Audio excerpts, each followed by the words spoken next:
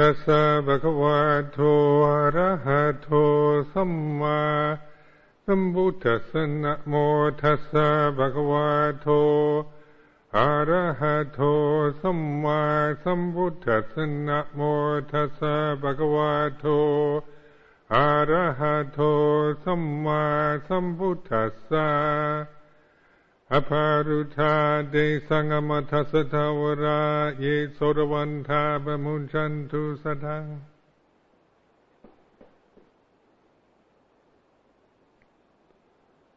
This is the observance night. It's Friday the 13th. And just watching what is that perception. Yeah, that's always Friday the 13th is always, I mean, when you're a child, so you have to be careful on Friday the 13th. Bad luck. So even in my old age, it's still, whenever it's Friday the 13th, I think, better, it could be bad luck today. You know, I don't believe in I'm not superstitious. Not seriously anyway, and yet these perceptions still hang in one's consciousness when the conditions arise.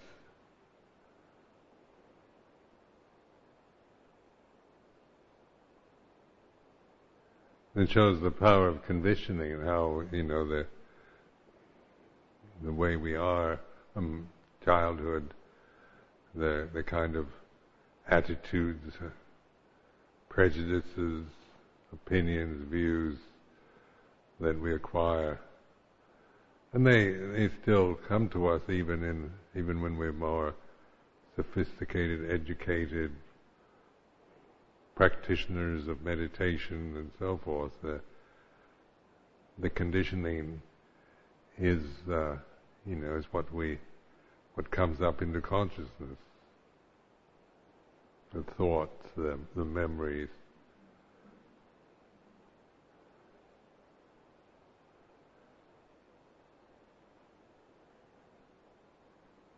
So like good luck and bad luck, these kind of perceptions. You know, we want good luck and we're afraid of that we might have bad luck. We're lucky or unlucky. These are perceptions we acquire. You know, the dualistic conditioning process.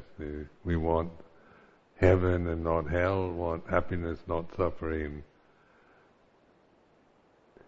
Because we want happiness, then of course we're afraid. We have fear because there's an ever-present possibility of not getting it. There's birth and death, and the realm that we're living in is like this, uncertain.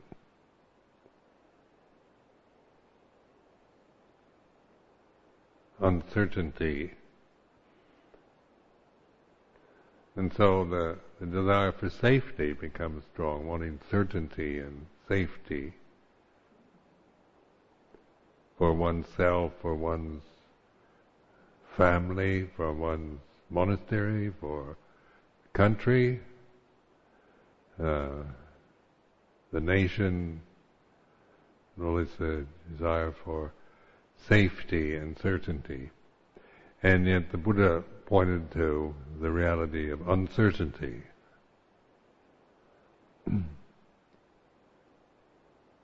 So this is, the reflection on the First Noble Truth, because uncertainty, this sense of not knowing, of not being sure of what's going to happen in the future. That leaves us in a state of, we want predictions, go to fortune tellers or whatever in order to, maybe make us feel better if we hopefully get a good forecast. Say you're in the crystal ball, it says you will live a long life with good health, happiness, prosperity. You'll die a painless death. Whoopee. That's what I wanted to hear. And it'd be rather agonizing. What if you went to a fortune teller? The crystal ball said, you're going to have a lot of pain and misery, misfortune. You may live a long time, but you're going to have an agonizing time the whole time, and your death's going to be absolutely horrendous.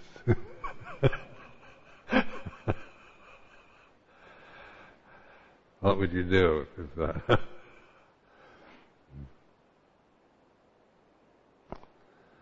So with meditation, the looking, beginning to awaken to these dualistic perceptions, because this is what we can do. This is certain. We can certainly awaken in the present. About the future, it is uncertain. Maybe the fortune teller, when she said everything's going to be just super duper in the future, and then maybe she's a charlatan. Maybe she's just doing it to make you feel good, so you'll pay her a lot of money. So then doubt arises even about the good predictions, because there's always unknown factors and other conditions arising that cannot be known or predicted at this moment. So like just contemplate the future right now in the terms of this. We're sitting here in this temple on the 13th, Friday the 13th, February. Tomorrow, next year, or after the retreats, after the winter retreats, anything about the future.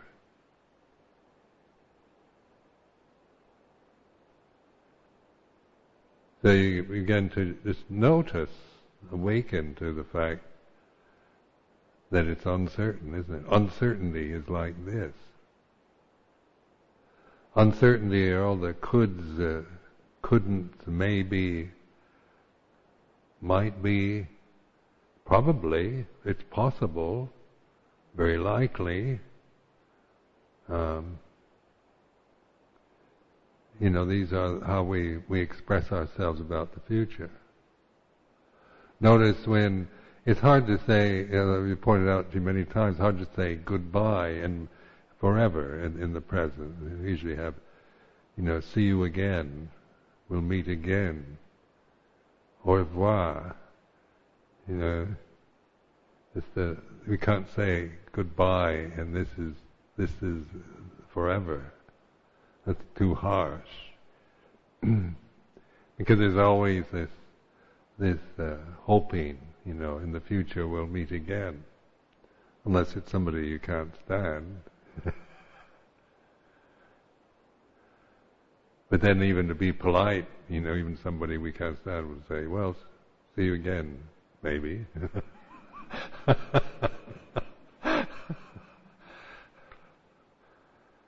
Very few people can be just totally rude and get away with it.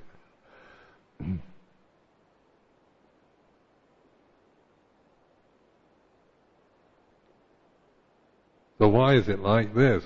Why do we? What is it in us that it's fear, anxiety, worry, or the mental states we have about the future? Because there's the infinite possibilities of success, failure, happiness, suffering, good fortune, good luck, bad fortune, bad luck. And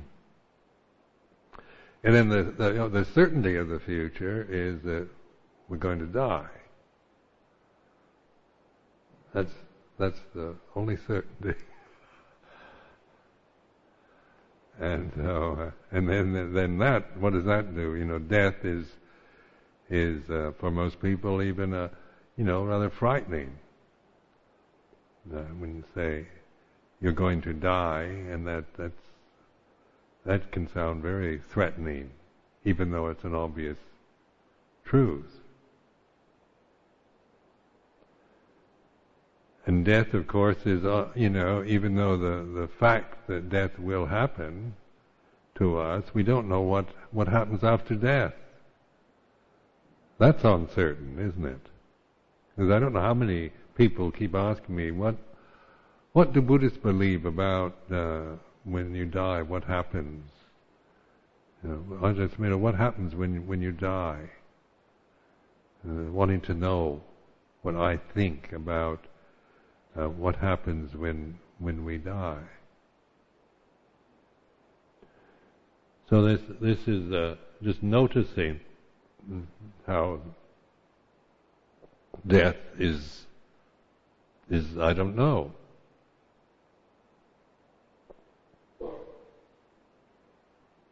Haven't died yet.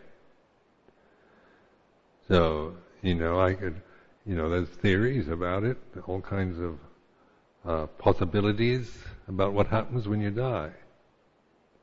So the awareness in the present is just noticing this is the way it is. Uncertainty is like this. And when we say awareness of this, is your ability to, right now, just recognize or notice this feeling, this in yourself, this not being sure, uncertainty, doubt, not knowing something. So can you do that? Can you just notice what happens?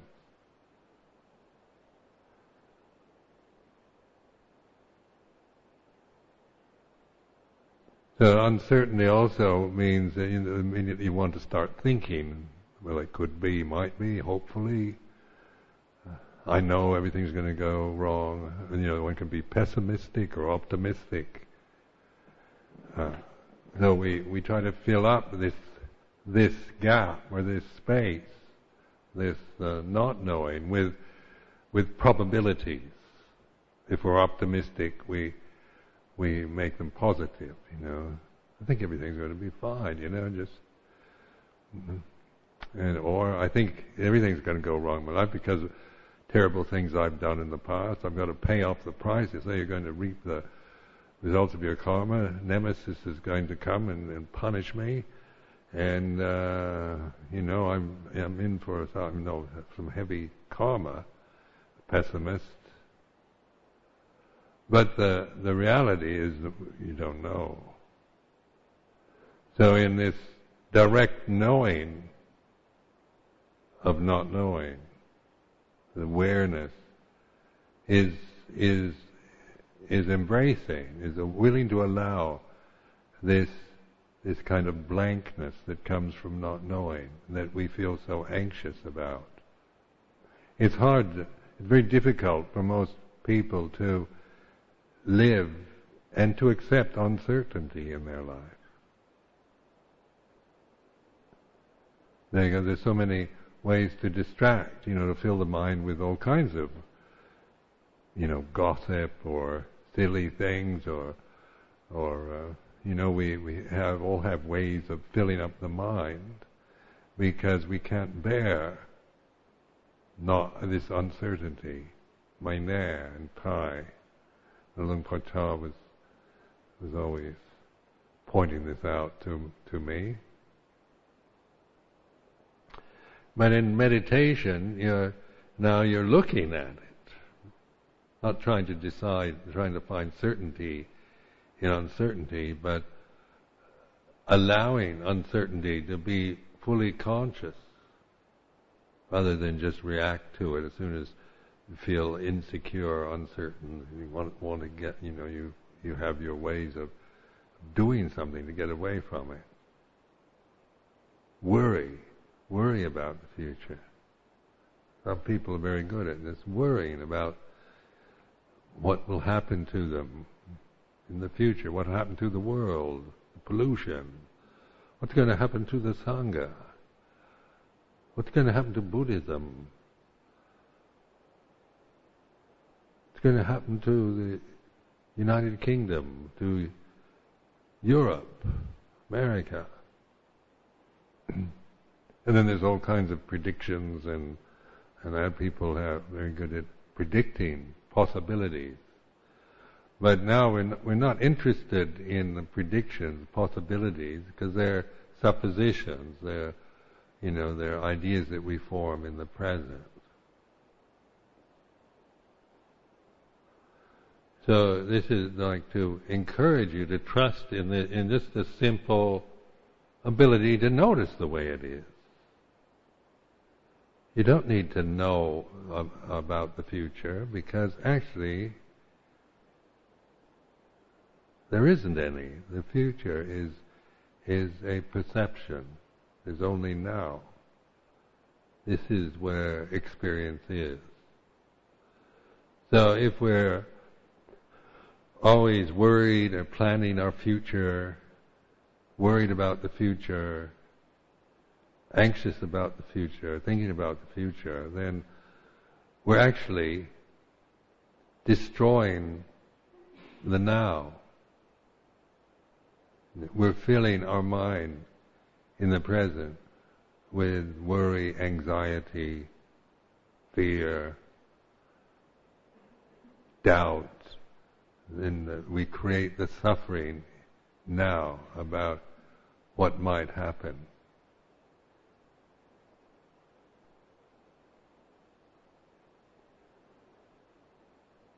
So that people can live their lives with all the security of modern affluent country, the guarantees, the certainties of social welfare and insurance and medical plans and all the rest, owning your own house, retirement benefits,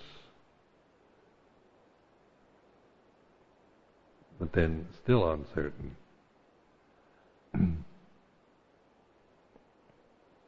They're like monks and nuns, samanas.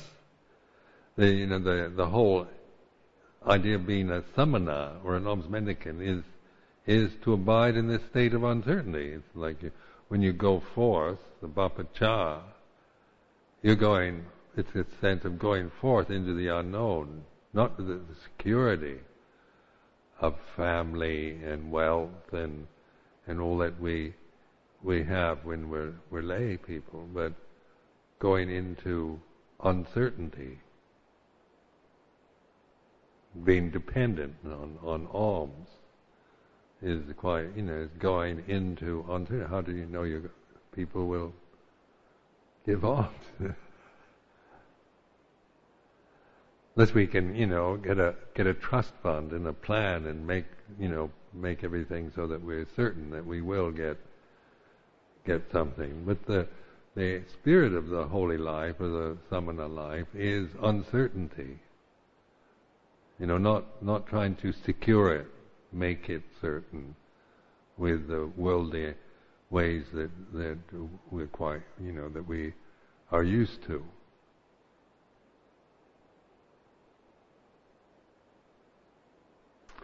And then the goal is to develop the path, the Eightfold Path, which is always now. It's not a path that you've got to find it. It's a matter of now, awareness now. So this emphasis always on this awakened state, attention now to the way it is. So you can't trust how your mind thinks or your emotions. Your emotional habits are conditioned. And they become habits, don't they? So we have ways of just reacting to praise and blame that we acquire when we're children, to success or failure, or being important or unimportant. good fortune or bad fortune, good luck or bad luck.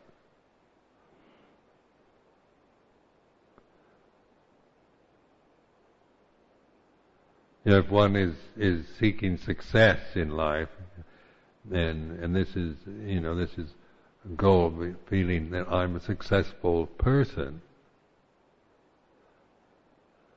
If my ego depends on the feeling that of this wanting to be considered a successful person, then there's always fear of failure.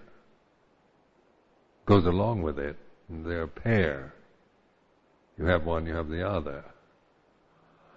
So, just notice in the Samana life meditation, the more you try to succeed in it, sometimes the more despair you have, the sense of being a failure at it. Some of the most clever people that have joined the Sangha, sometimes you get really brainy, clever types that get into the Sangha. And really goal-oriented, successful people, and they end up feeling like failures. Because, you can, to be a successful samana, you can't adopt just the methods that you use, the egotistical habits you have, emotional habits that you use as a lay person. And that with meditation, even if you do succeed in getting the jhanas, they still come and go. You have to, if you're depending on controlling your mind all the time and keeping it tranquil, and then of course you become the ultimate control freak, isn't it? You've got to control everything to support it. So you dread any kind of conflict or any disharmony or harsh conditions. You're absolutely shattered by loud noises or somebody blowing their nose in the temple.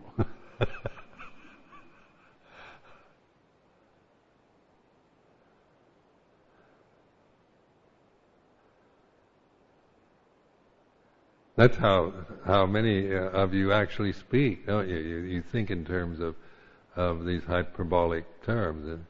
Little things absolutely shatter you, that totally destroy you. Yeah.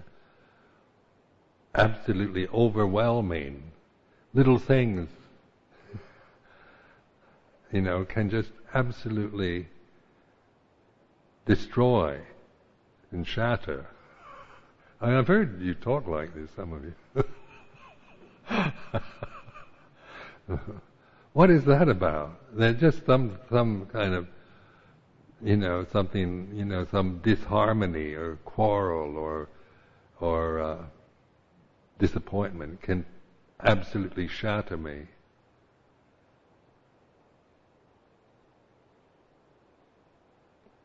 So there's an encouragement to awaken to these things, these assumptions, even though the way we think, how to think skillfully,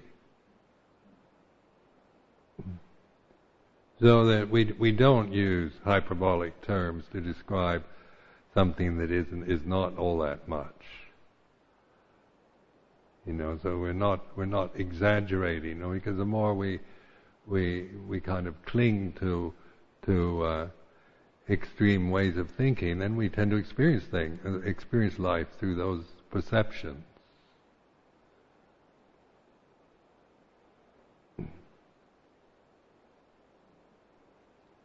So it's like when I say the inner voice that says, "I can't stand any more of this."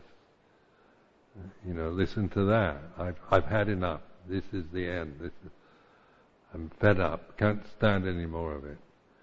I worked with this a lot because my inner voice used to say, when I lived in Thailand, having to sit for hours and I can't stand any more of this.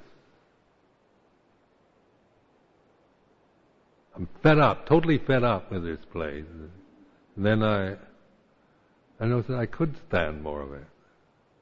Then I can stand a lot more. And yet the voice is screaming away. I can't stand it. So what are you going to believe? The reality or the panic button? The hyperbolic reaction, the over-emotional reaction to something, or the awareness of it. What do you want to put your trust in?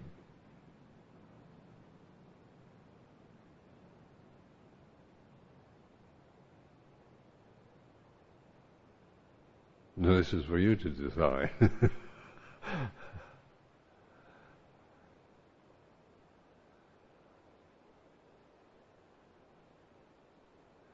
Like reflecting on the way things are, and on the way the world is, nor of the world kind of reflection. The world is. It's upsetting. It's disappointing. It's beautiful. It's ugly. There's hope. There's despair. Good fortune, bad fortune, happiness, suffering, strength and weakness, good health and bad health, and this is these conditions are the way the world is. It's not your fault or anyone else's. It's just the way it is. The dualism is like that. You have one, you have the other. As soon as you're born, you're in the process of dying. Birth always leads to death. It's a terminal illness, getting born.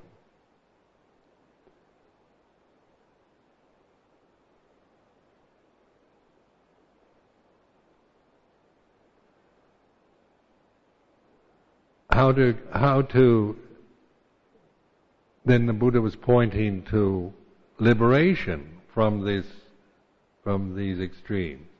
So in the Dhammacakka Sutta, this is the Majjhima Patipata, not the Gama Sukhalikanu Yoga, which is the path of kind of seeking happiness, pleasure, eternal happiness, hoping for a heavenly state where you're guaranteed happiness and safety forever.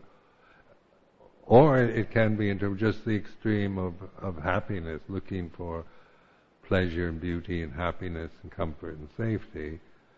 And it's not the Atta-Kilamatthana Yoga, the path that is where, of denial and asceticism, self-torture, trying to control everything, get rid of every desire, suppress every desire, the sense world, just see it as a big threat, and make yourself, miserable through denial and resistance.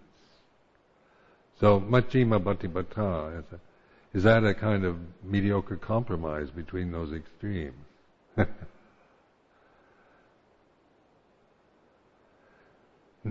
So notice that the Majjhima Patipata can be kind of like some logically it's seen as some kind of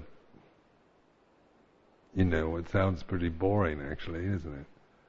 Majjhima Patipata, because the extremes are much more interesting.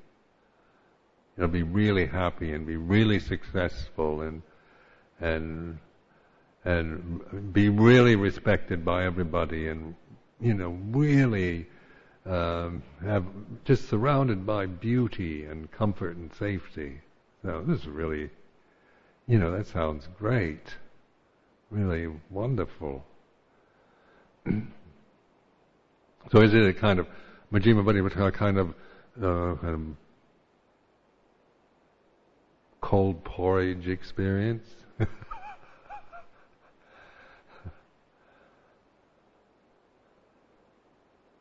Where you don't even have any sugar or salt to put on your porridge, just kind of bland nothingness.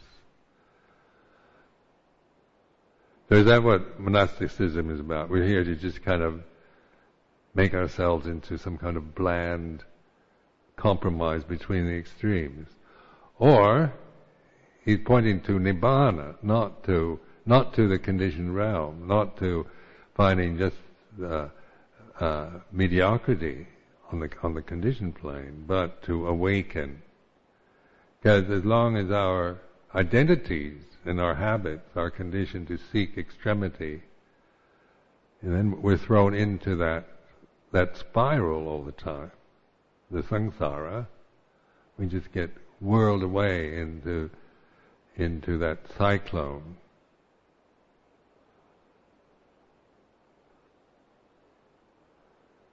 And of course, old age is inevitable. When you're young, you don't think about it very much. At least I didn't. It seems so distant. Old age seemed like such, so far away, it wasn't worth thinking about. And suddenly I found out I'm old. What happened?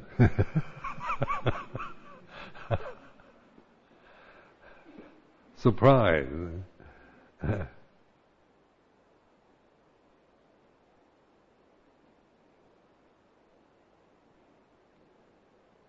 So this is where, like this, notice the emphasis the Buddha placed on awareness, sati, sampajanya, satipanya, in the awakeness, the Buddha, the Bhutto, this attentiveness to the present, here and now, timeless, akaliko, isn't it?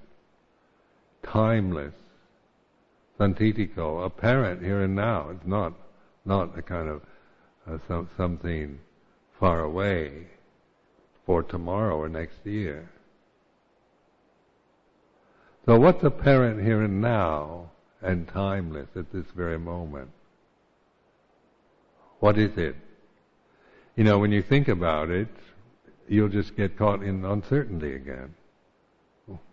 What does it mean? Because the thinking mind is made for dualisms. That's its function. You have a thinking work. You have one thought, and then the one thing goes on to the next.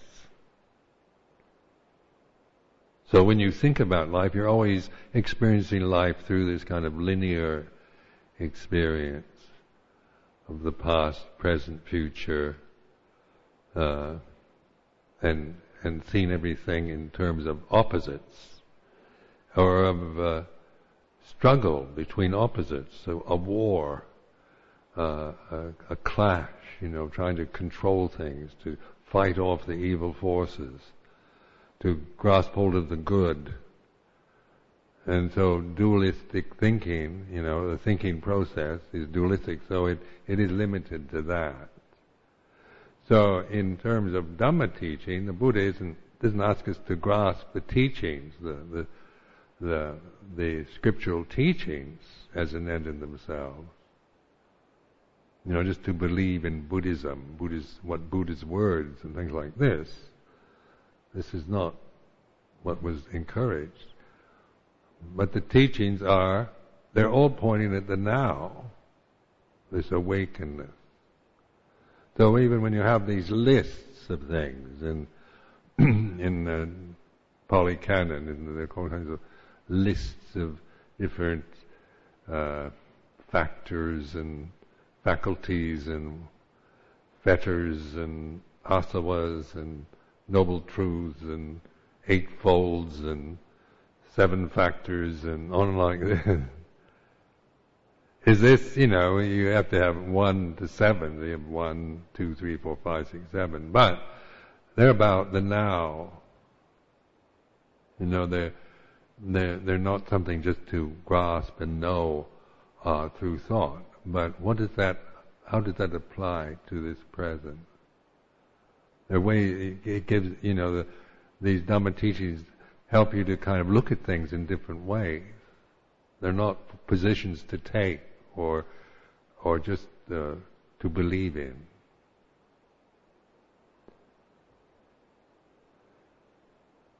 So you have these teachings, which are, how does that apply to the experience now?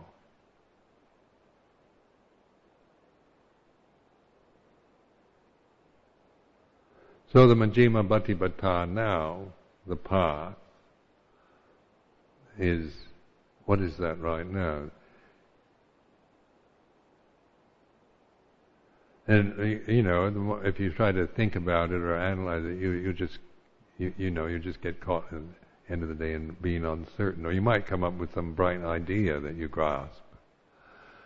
So this is where letting go of thinking and trusting in the pure awareness, like not knowing, is this emptiness, the emptiness you feel when your mind stops, when there's a doubt, an uncertainty, a mystery, wonder.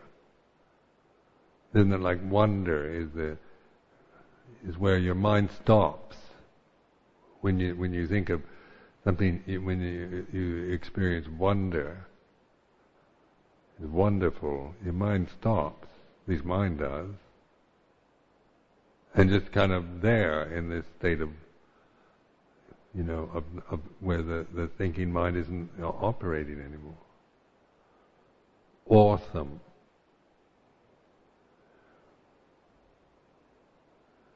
But we don't have to go out and seek awesome or wonderful things to stop the mind. Just begin to use the here and now, and to recognize, to realize it, that it's not something to dismiss and run away from, but to develop, cultivate.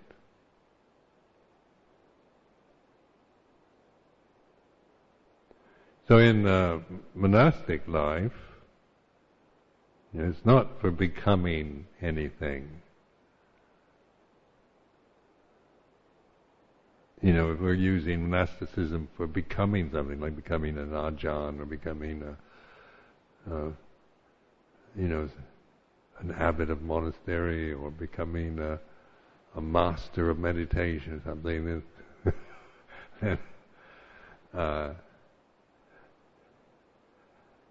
then we've kind of missed the point.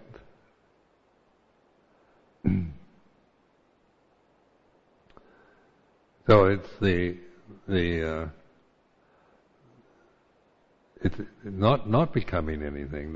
The form is established in a way that tries to encourage this reflection. It's designed psychologically to help us.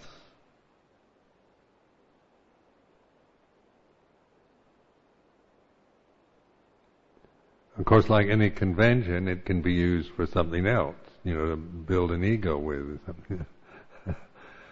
One can become, proud of that one is a meditation master. And, I've been called master of meditation. Sometimes when I give public talk, they like to make announcements. They say, "This is the Venerable Ajahn Sumedho, who's a meditation master."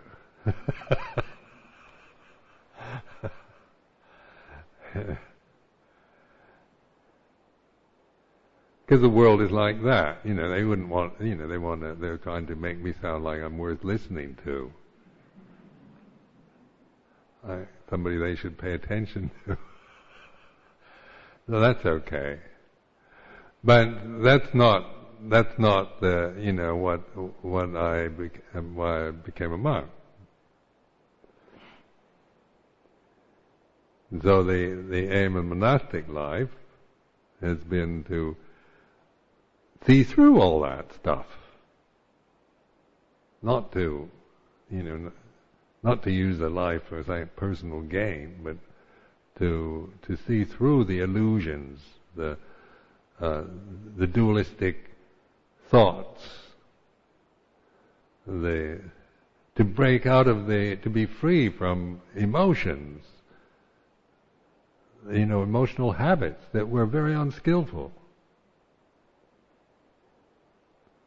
Childish emotions, still feeling, offended, easily offended, upset, and inwardly sulking if I didn't get my way, or a lot of fears and anxieties and fear of rejection by others, and all these kind of emotions, were part of an emotional habit pattern that before I understood Dhamma, I was just kind of trapped in it.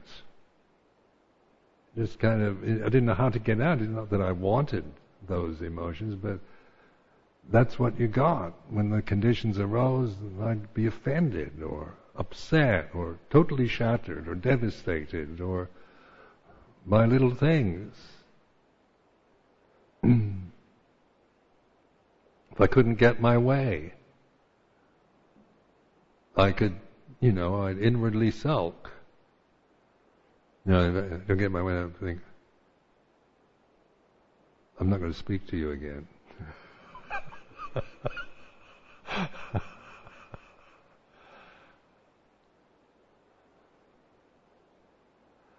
Now there's also recognition that I didn't really want to be like that. That wasn't, even at the time before I meditated, I could see I didn't want to be like that. But how do you deal with it? How do you, you can kind of suppress the feelings or hate yourself for having such childish reactions to life. And so, was there another way? And then, of course, the faith and the interest in Buddhism was the kind of light at the end of the tunnel in those days. That was I saw this dim light at the end of a long tunnel, and it had kind of a Buddha rupa at the end, like this one. Kind of, it was dim, but it was a light at least. So pursuing that. Then, in the monastic life, of course, it brings all these childish emotions into consciousness. Because becoming a monk doesn't mean you're avoiding them. It means that they you can't get away from them until you understand them. Because just shaving your head, putting on a robe, doesn't mean it change anything but your outward appearance. And the emotional habits are still just as they were when you were a layman. Till you begin to understand the arising and ceasing of conditions. And understand and see, have the insight into letting go of the causes, the desires. And so you can have insight into how things that arise cease, realize the cessation, all conditioned phenomena, childish emotions, all go to cessation if you let them. If you're not just resisting or denying them, whatever your emotional habits might be, or thoughts or memories, if you're patient and willing to let them be what they are, I guarantee every one ceases. Now you have to test this out. I might be wrong. You might find some emotional habit that never ceases. But I haven't been able to, or been trying to find one for many years now. So when now the reality of cessation, the insight is realizing it. So this word realizing, reality, it's real. It's not theoretical. Cessation is the reality. So when you have that insight, when that insight is strong, then you cultivate that, the reality of cessation, the way of letting things be what they are. They arise, they cease. Your relationship to them is no longer through attachment and identity then, but through awareness.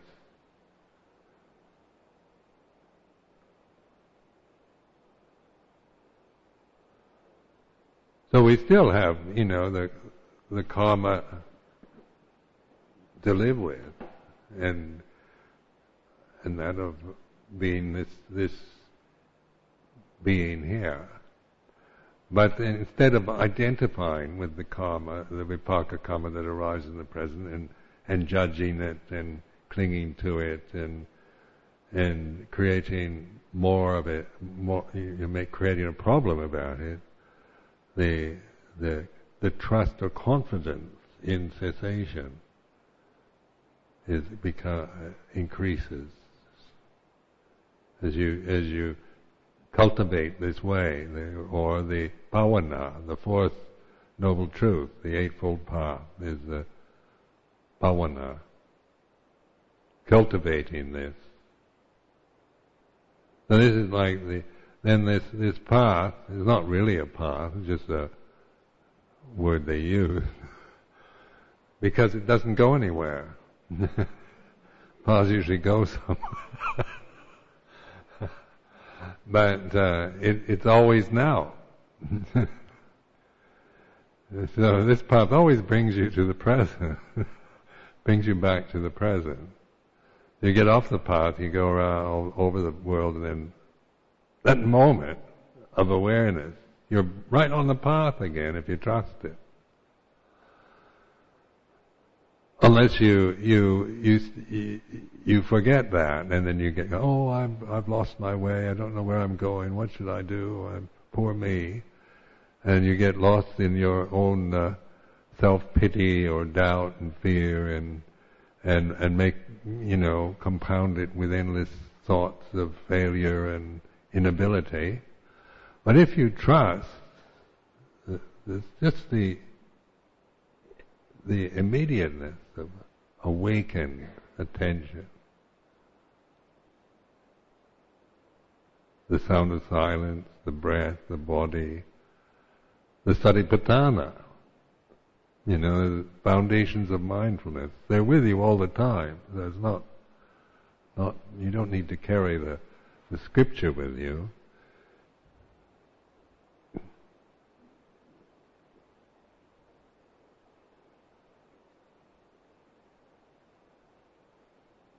Reflecting in this way helps you also to remind you that it is here and now. Even though we chant Santidiko, Akaliko, Ehipassiko, Upanayiko every day, the Dhamma, we can just, we can say the words, but then we don't really reflect. It doesn't, what does that really mean right now? Apparent here and now. Not tomorrow. The timeless, akaliko, ehipassiko, and kind of like, ehi is this, like, come and see, wake up now. Look. I like to think of that one as more like a command. Encouraging investigation sounds too, doesn't have that kind of immediacy. Come and see now, not tomorrow. And then Upanayiko, leading onward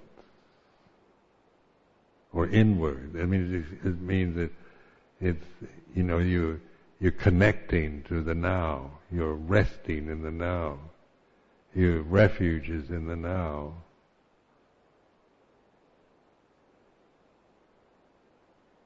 So it be it's no longer just flashes, momentary flashes, but you find this stability.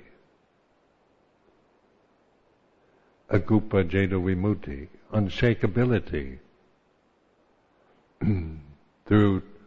totally surrendering them, totally trusting in awareness here and now. So it's quite simple, but remember the complexities of the way our minds work will always make a problem about it. So encourage you not to,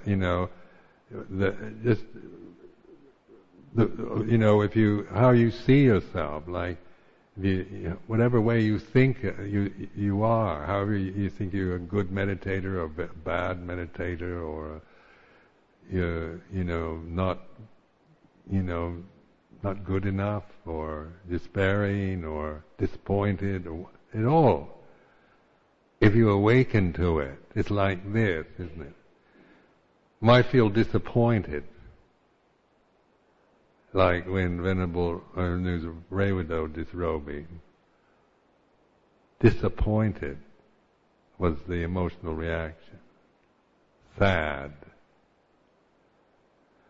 But there was awareness of it. I wasn't wallowing in it, or just trying to, it doesn't really matter, and kind of dismiss it.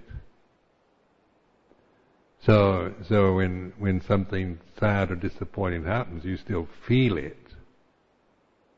It wasn't like you're just totally indifferent to everything. But your relationship to the emotion is through non-attachment, non-identification. It is what it is. It's like this. Sadness. When you hear sad things, the mood of sadness arises. One time I remember noticing, I was reading a newspaper and it had really news about people starving to death, and all these little children were, pictures of them just as kind of barely alive skeletons. It's really sad. The picture itself in the story about the misery of these people. So, the sadness is what arises when the conditions for sadness. And being aware of sadness doesn't mean you don't feel sad, but you don't attach to being attached to the feeling means that you become a sad person. You make more of it than what it is. And you just get caught into moods, kind of helplessly caught into the mood of it.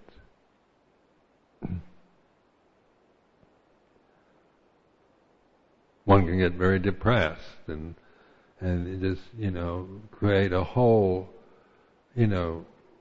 mood of sadness and depression and despair through just this being not aware, and just following it, getting attached, being attached and identifying. But that moment now, you're aware of it, that's awakening. You're awake. There's an awaken, that's the Majjhima Patipata.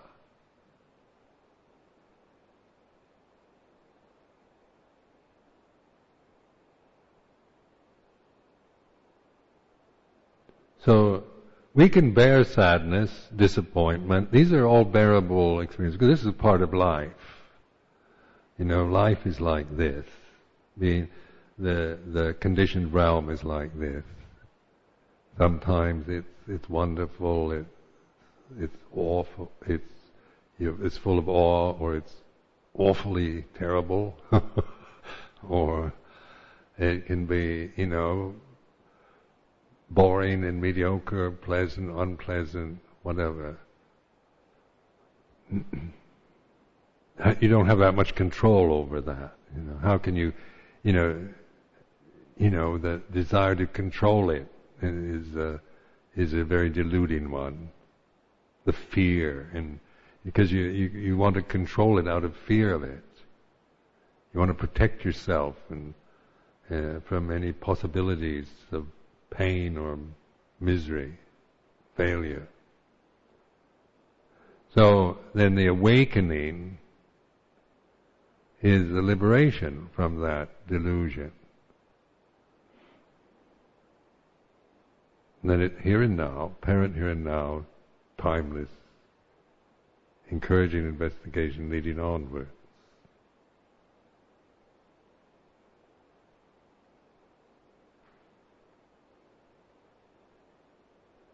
So there's somebody that, there's a kind of rock deva in this monastery, because this rock deva deposited a stone right by the front door of my kuti, and this stone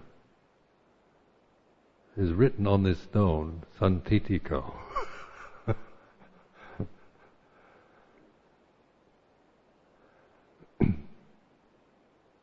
Thank you.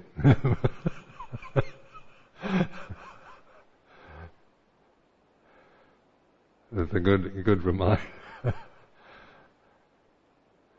So in the Santitiko Dhamma, this is where, as you begin to rest and receive life in the present, there's nothing to get or nothing to attain or nothing to do really during this retreat. There's nothing you need to do or get from it or achieve or attain in it. This is an opportunity just to rest in awareness. Just learn how to relax and trust yourself to open to the present, and be able to receive whatever comes up, the restlessness, the doubt, the way your conditioning operates. Because we aren't used to resting in the moment. We're all used to achieving and attaining. When is retreat? Get out of samadhi, get this, get that, and get more insight and attain stream entry and blah, blah, blah. So that that's what retreats are for. The rest of you don't have such a, you've got chores, you've got duties, and you can't really do it then because of the retreat. I've got to make the most of this retreat. Squeeze every insight I can out of it.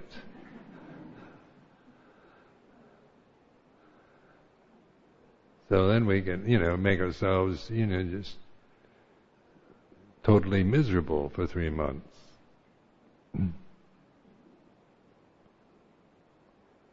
Some people hate winter retreats because that's what they do. It all means you've got to, you've got to make yourself and do this and try to get things and so forth. And after a few years of all that, you get so tired of operating in that mode of attaining and achieving.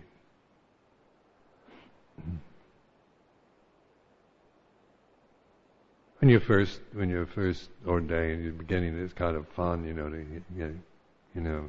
got this inspiration and desire to get something from practice. But you can't sustain it, it's impossible to keep it going. So, because it's based on desire. So but then when you really, the teachings of the Buddha are quite clear, quite simple.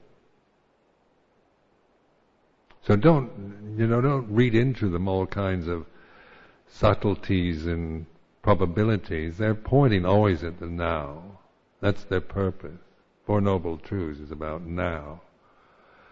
Paticca Samuppada, the dependent, is about now. It's all about now. Buddha is now. Dhamma is now. Sangha is now.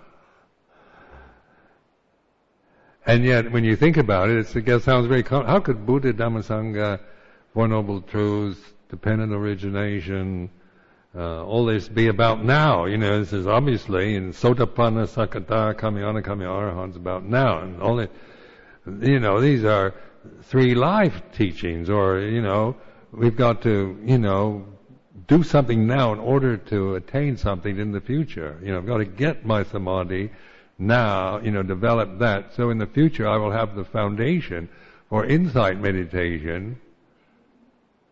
That's all thinking, isn't it? That's the way thinking operates.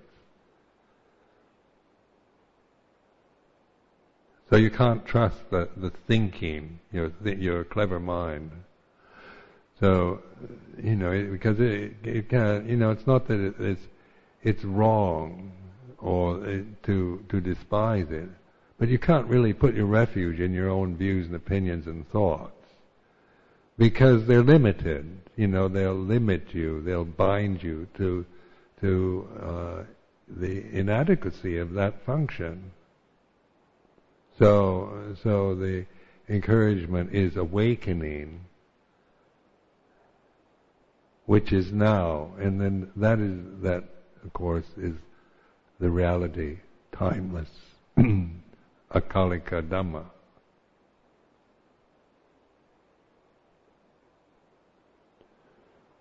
So there's some more encouragement for your practice, and